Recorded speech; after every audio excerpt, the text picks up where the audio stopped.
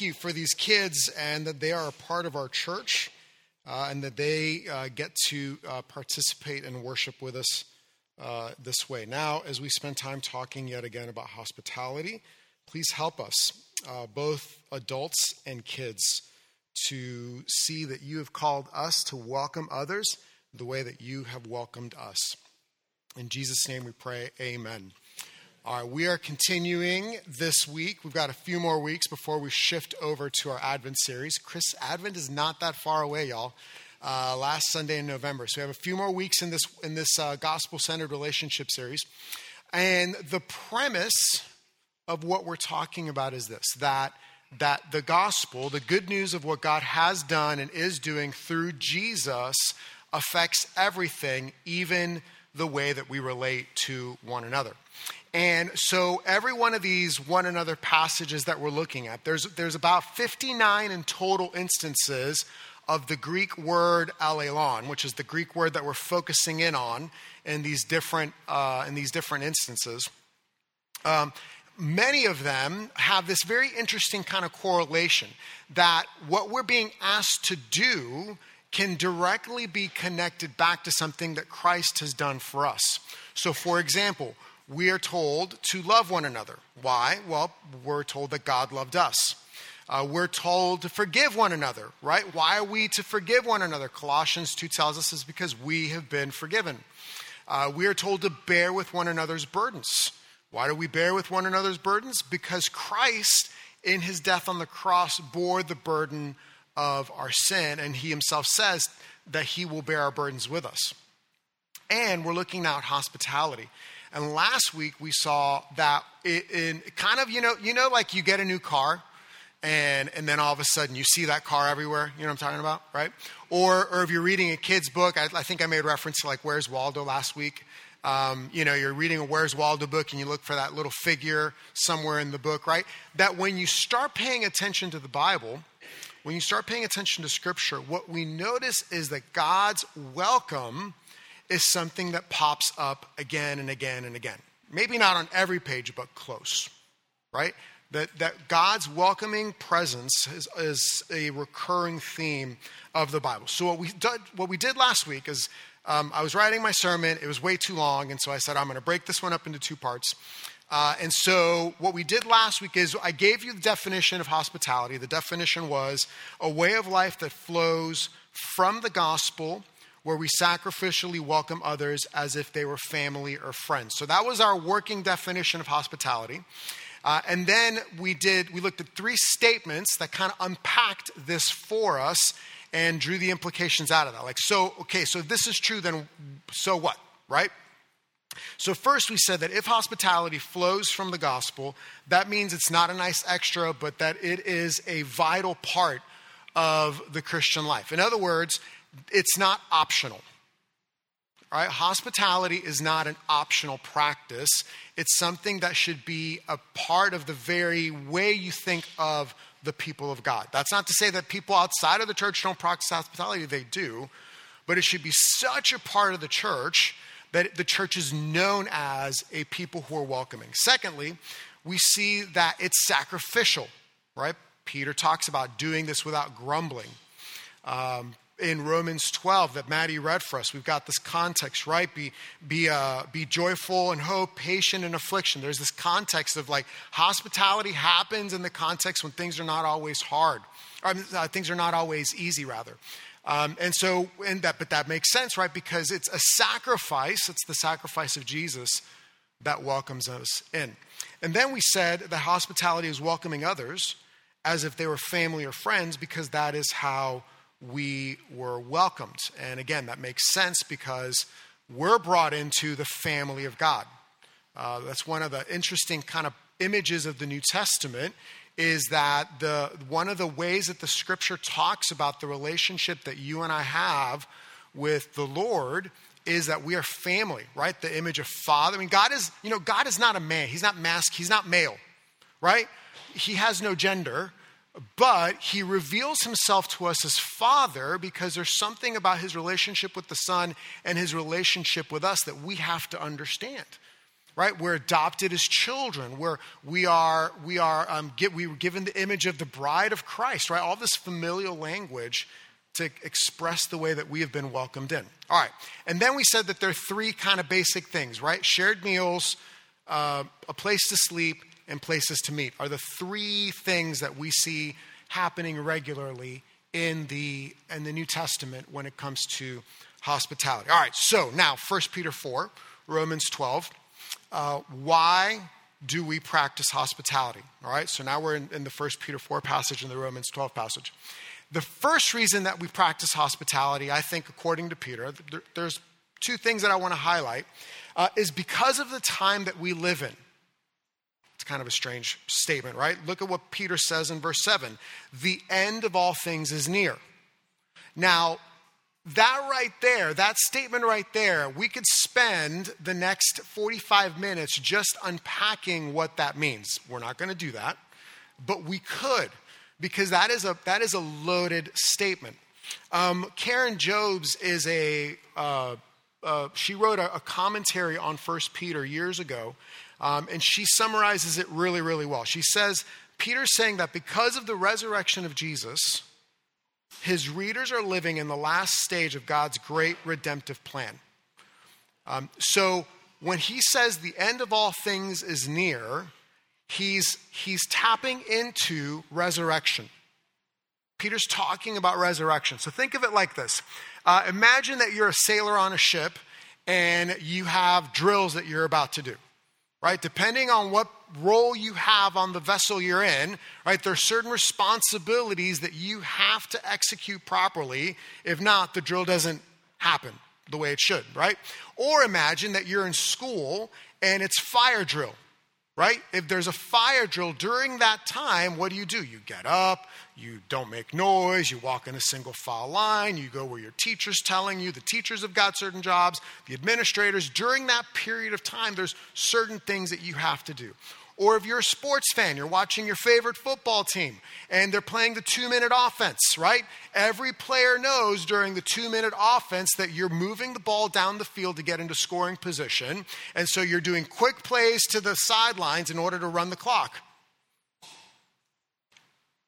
When you're living in a certain period of time, you do things a certain way.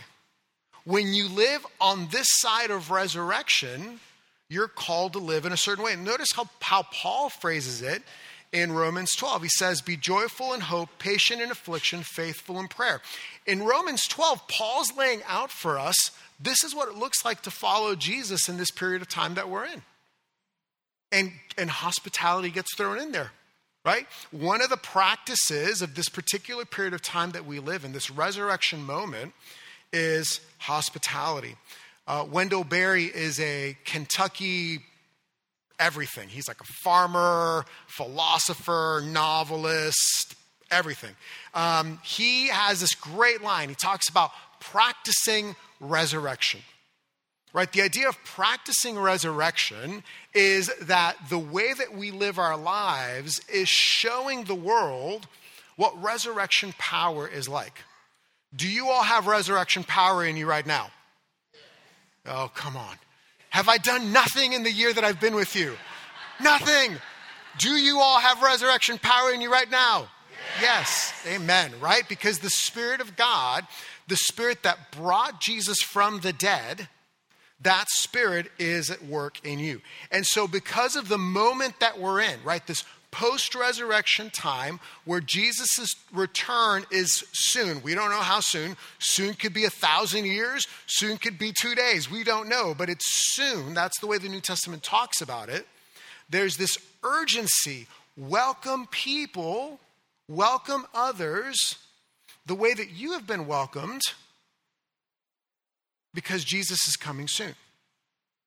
That's the urgency of hospitality. It's like a magnet. Have you ever done this where you have, say you've got something on the table and you've got a magnet and you start like putting it down slowly to see how close you can get to it before whatever it is gets pulled up by the magnet. Have you all done that? Okay, a couple of you have done that. So if it's a really strong magnet, right? It's going to happen a lot sooner. If it's a really weak magnet, like those little flimsy letter magnets that you have on your refrigerator that sometimes don't even stick to the fridge, like they may not even make the thing move. The resurrection is like a magnet. The resurrection is like a magnet that's pulling you and me into the future. And as it's pulling you and me into the future, it's changing the way that we live. That's the first reason that we practice hospitality. The second reason is because it brings glory to God. Look at verse 11. So that in all things God may be praised through Jesus Christ. To him be glory and power forever and ever. Amen. God is glorified. God is glorified when you welcome others the way that he has welcomed you. He's glorified in that.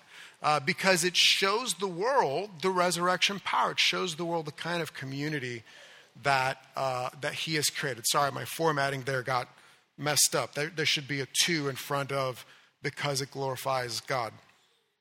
All right, so Joseph, I'm about to mess you up on slides, so just hang with me as best as you can because I moved things around a little bit. So we're going to transition now to point 2, but don't do that yet on the slides, Joseph, because I need to look at 1 Peter 4.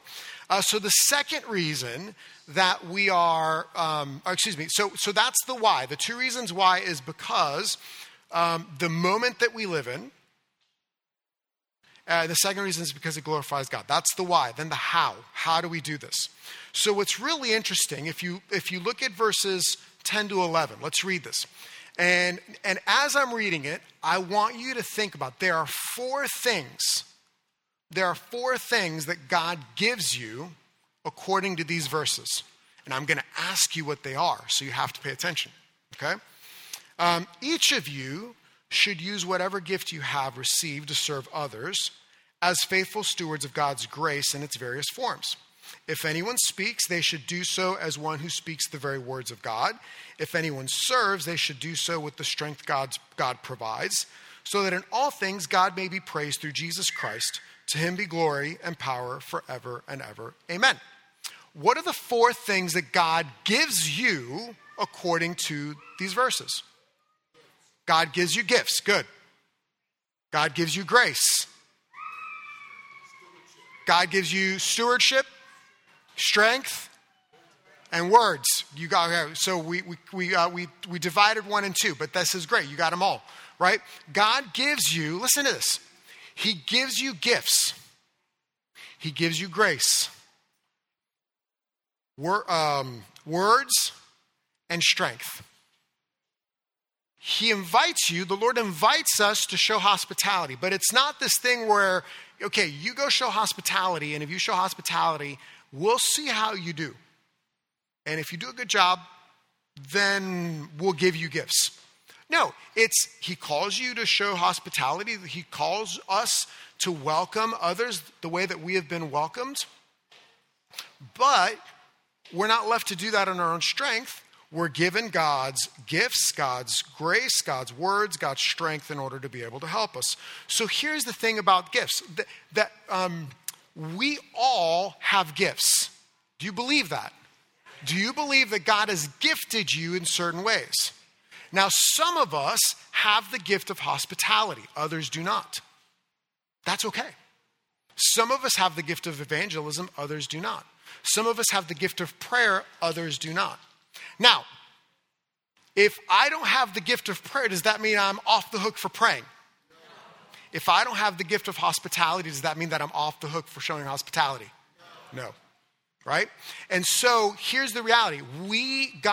God builds the church, he builds the body, he builds Harbor City. So that every time new people are being added to Harbor City, they're bringing gifts that God has given to them. This is true of you too, kids, okay? He's bringing gifts that they have to Harbor City in order for Harbor City to be the kind of church that he's calling Harbor City to be. And so what that means for hospitality is that some of us have the gift of hospitality. For some of us, that is a very easy and natural thing to do. It doesn't take as much effort as it does for others of us. And so for those of us that hospitality is hard, We need to lean on our brothers and sisters in the church for whom it is easier, and we need to have them help us, right? And that can happen in a number of ways. But that doesn't get us off the hook. It means that we're all working together in order to show hospitality. And then when we're in those spaces, right, we are given the words of God in order to be able to have spiritual conversations. Isn't that amazing? Like God gives you the ability to speak from the wisdom of his word. You don't have to have a Master of Divinity degree and be ordained as a pastor in order to be able to speak the words of God, in order to be able to use Scripture to be an encouragement, to have spiritual conversations with other people. So that when you're serving them, the strength that you need to serve, because remember we said things like hospitality, it can be hard. That's why Peter says don't grumble. Paul says like be patient in affliction, faithful in prayer. Really interesting, in that book I referenced last week by Christine Pohl, she comments on the fact that it is often when the church is under the most external pressure that it is most hospitable. This kind of fascinating little anecdote that you're just like, why is that? Now, kids, you might be tempted to be like, this is all fine and good for you all adults. But there's no application here for me. I disagree. Actually, I think in some ways, the gift of being a kid positions you, makes it possible for you to show hospitality in ways that adults can't. At least not right away. Let me tell you a story. I've used this story before, but I'm going to use it again because it's a favorite story of mine. So we moved into our second house in Boston, 47 Roslyn Street. And we move in, and I'm in the backyard of the first week that we're there, second week that we're there. And we meet our neighbor. I'm going to call him Robert. That's not his real name. I'm just going to call him Robert.